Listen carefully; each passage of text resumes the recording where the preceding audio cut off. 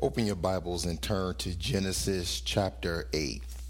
The last time we were together, Noah and his family and all of the creatures boarded the ark, and now we are at the part where the flood subsides. So open up to Genesis chapter 8 and let's read along. Genesis 8. But God remembered Noah and all the wild animals and the livestock that were with him in the ark, and he sent a wind over the earth, and the waters receded. Now the springs of the deep and the floodgates of the heavens had been closed, and the rain had stopped falling from the sky. The water receded steadily from the earth. At the end of the 150 days, the water had gone down. And on the 17th day of the 7th month, the ark came to rest on the mountains of Ararat. The waters continued to recede until the 10th month.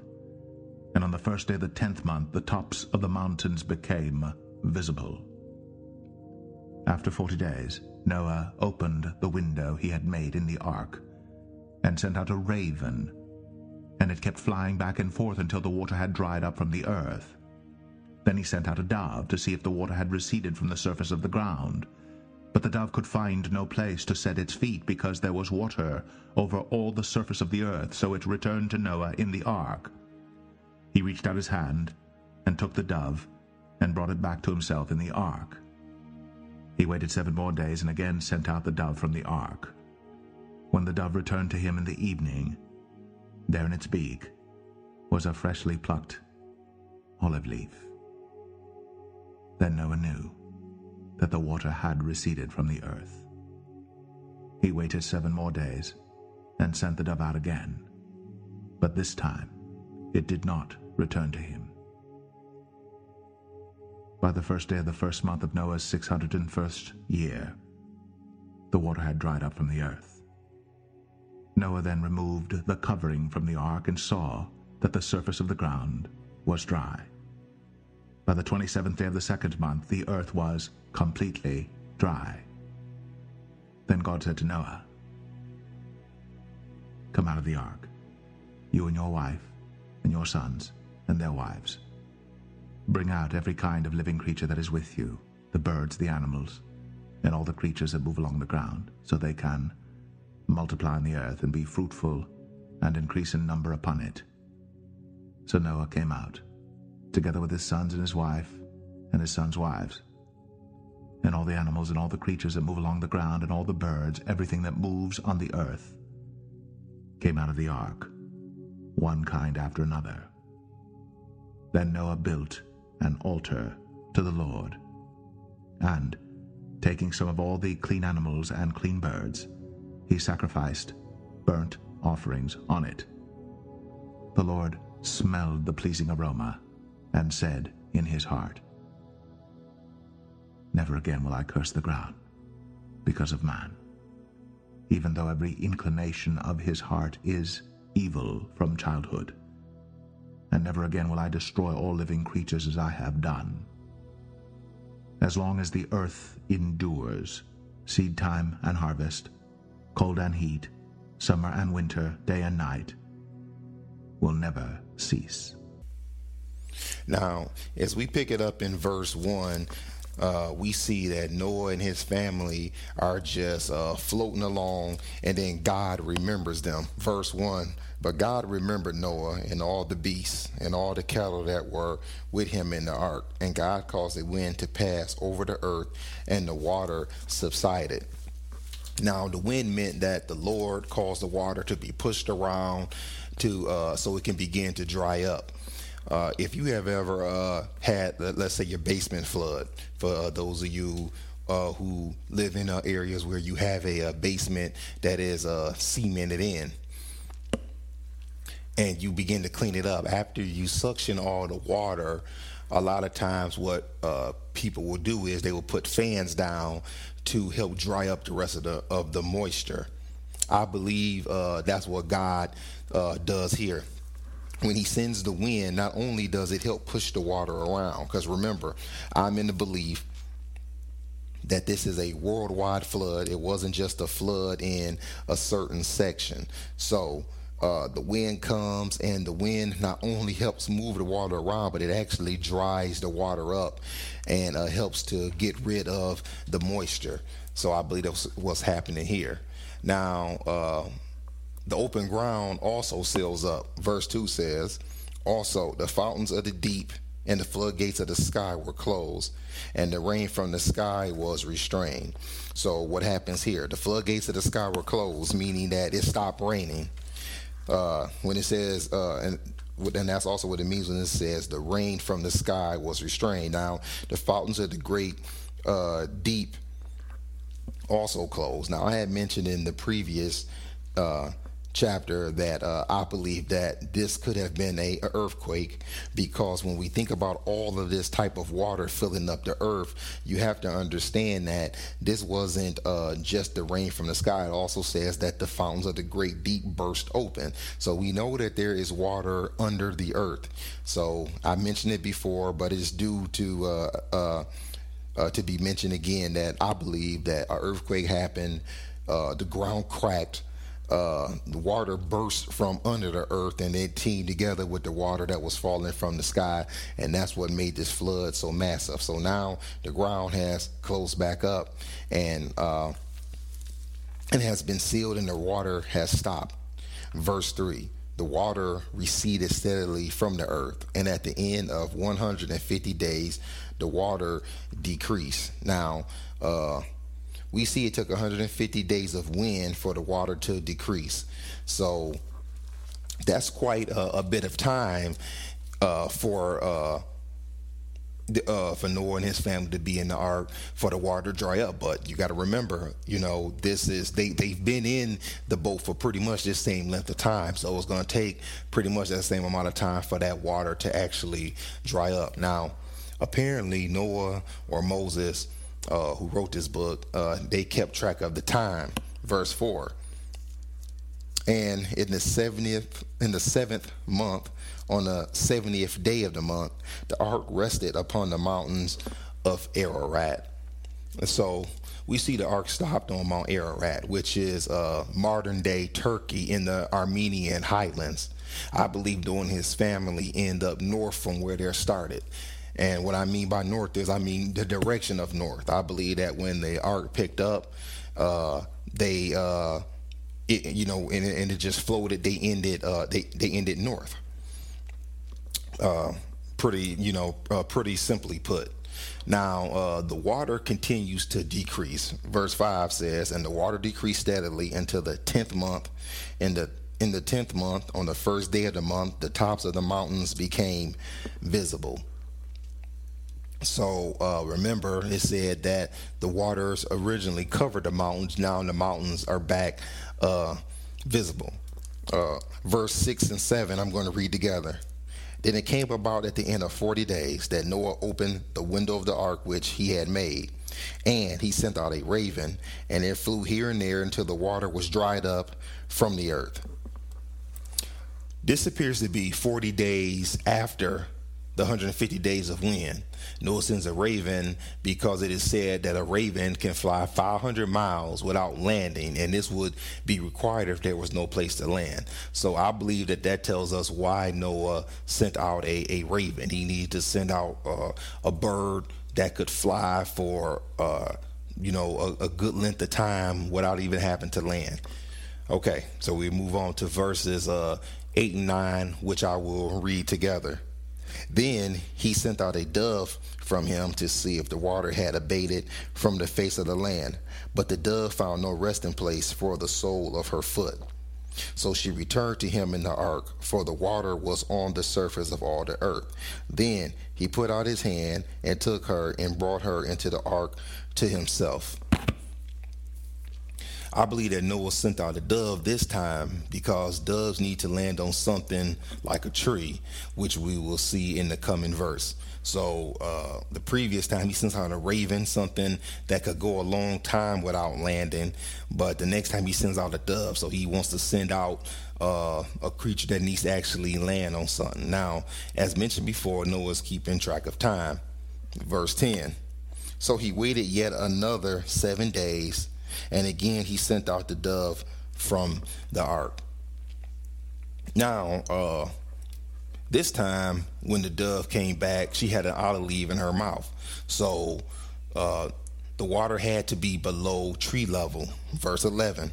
And the dove came to him towards evening, and behold, in her beak was a freshly picked olive leaf. So Noah knew that the water was abated from the earth. Okay.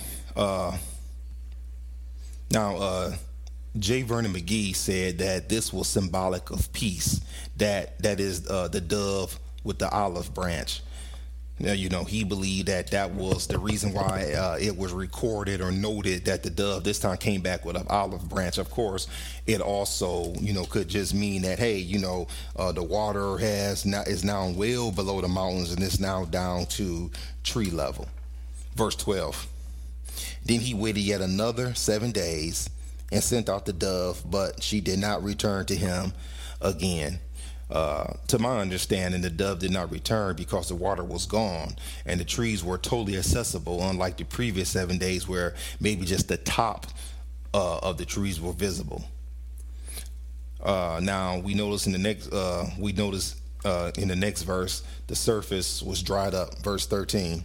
Now it came about in the 601st year, in the first month, on the first of the month, the water was dried up from the earth. Then Noah removed the covering of the ark and looked, and behold, the surface of the ground was dried up.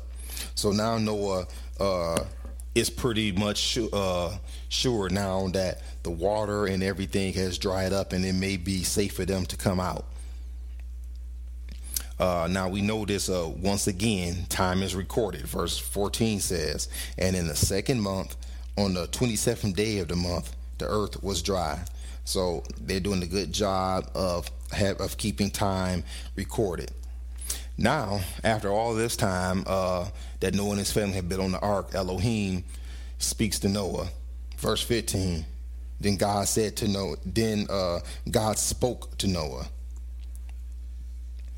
And then God gives a command. Verse 16. Go out of the ark, you and your wife and your sons wives with you.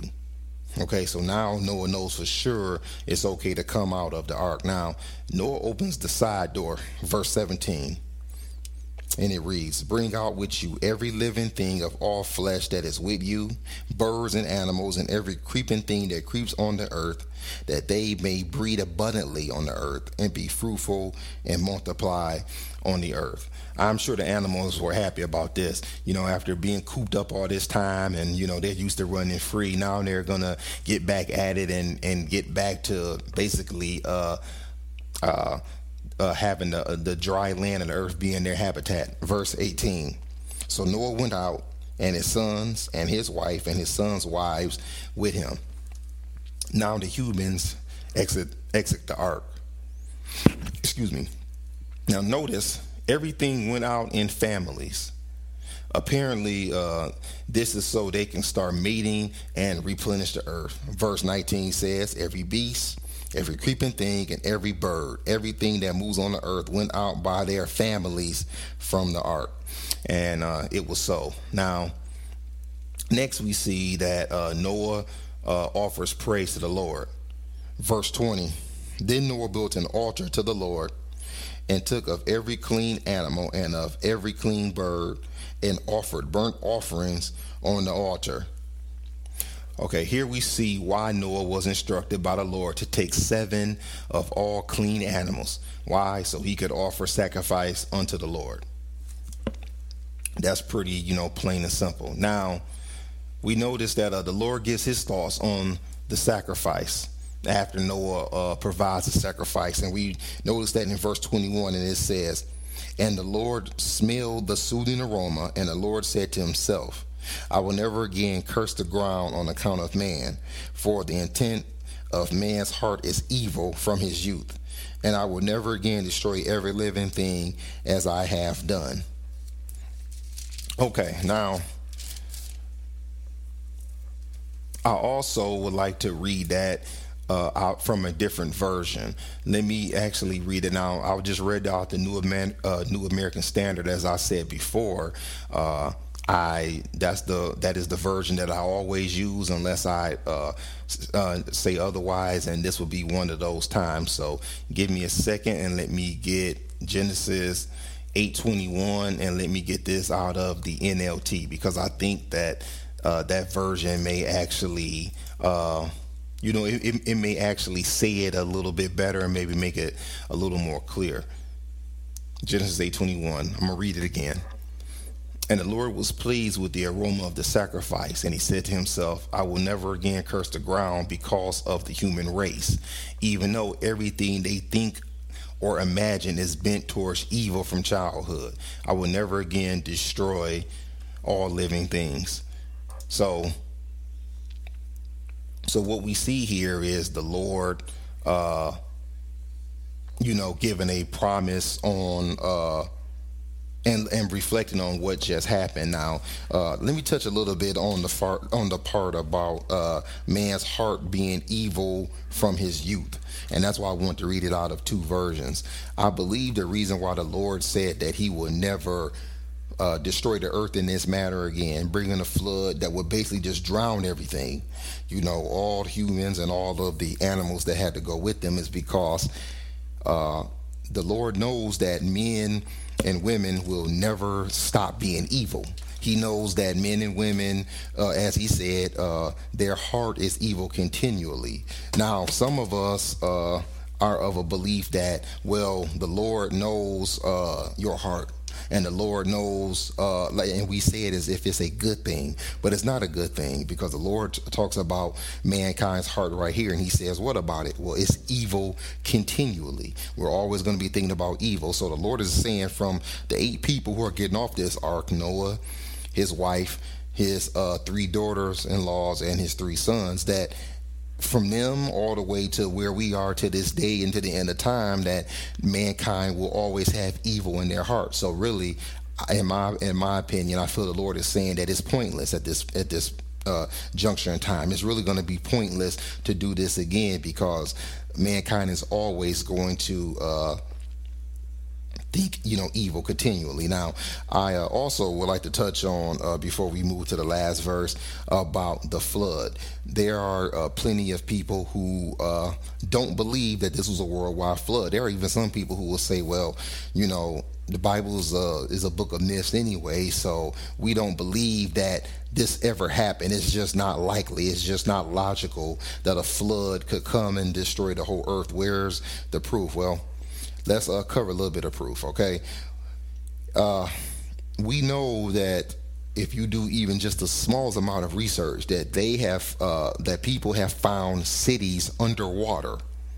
Have you ever stopped to wonder, how is that possible? How could cities actually have actually been found under the water? How could that be? And this is some of the research I came up with. According to the National Geographic, in Port Royal, Jamaica, a city is found under the water.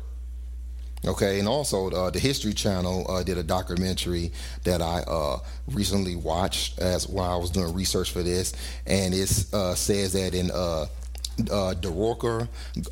Gulf of Cambay in India, just 70 feet down, there was an underwater city discovered. Now, 70 feet down is really not that far, but right here off of the coast of India, there was another city. So that's 2 places on opposite sides of the earth, and that's why I brought that up. One right there by Jamaica, Port Royal, and another one right off the Gulf of Cambay in India. There were 2 underground cities found. Now you can look that up for yourself and do the research for yourself. Well, how did these cities end up underwater? Because it was a worldwide flood.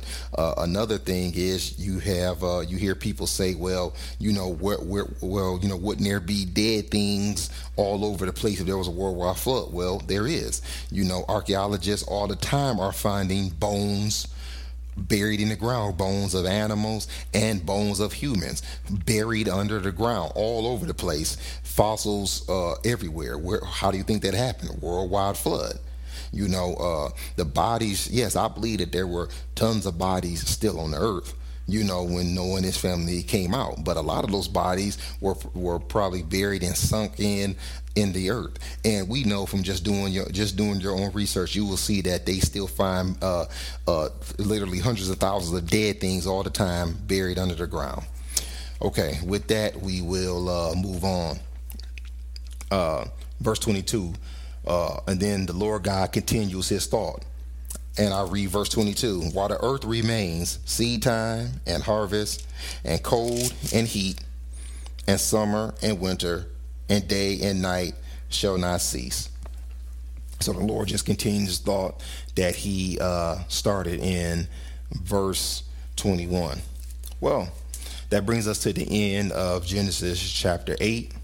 As I always say, be a Berean. Go back and study these things for yourself. I love to teach the Lord's word, but I never want anyone to just take anything that I say as fact. You should go back, study it for yourself. Take time, even if it's a little time in the Lord's word every day, to have the scriptures come alive to you. Father, we thank you for your word. We thank you, Father, for giving us a record of the things that happened in the past that connects us with you, Father. We know that through your word is how you speak to us in this day and time. We thank you for it, and we praise you in Jesus' name. Amen.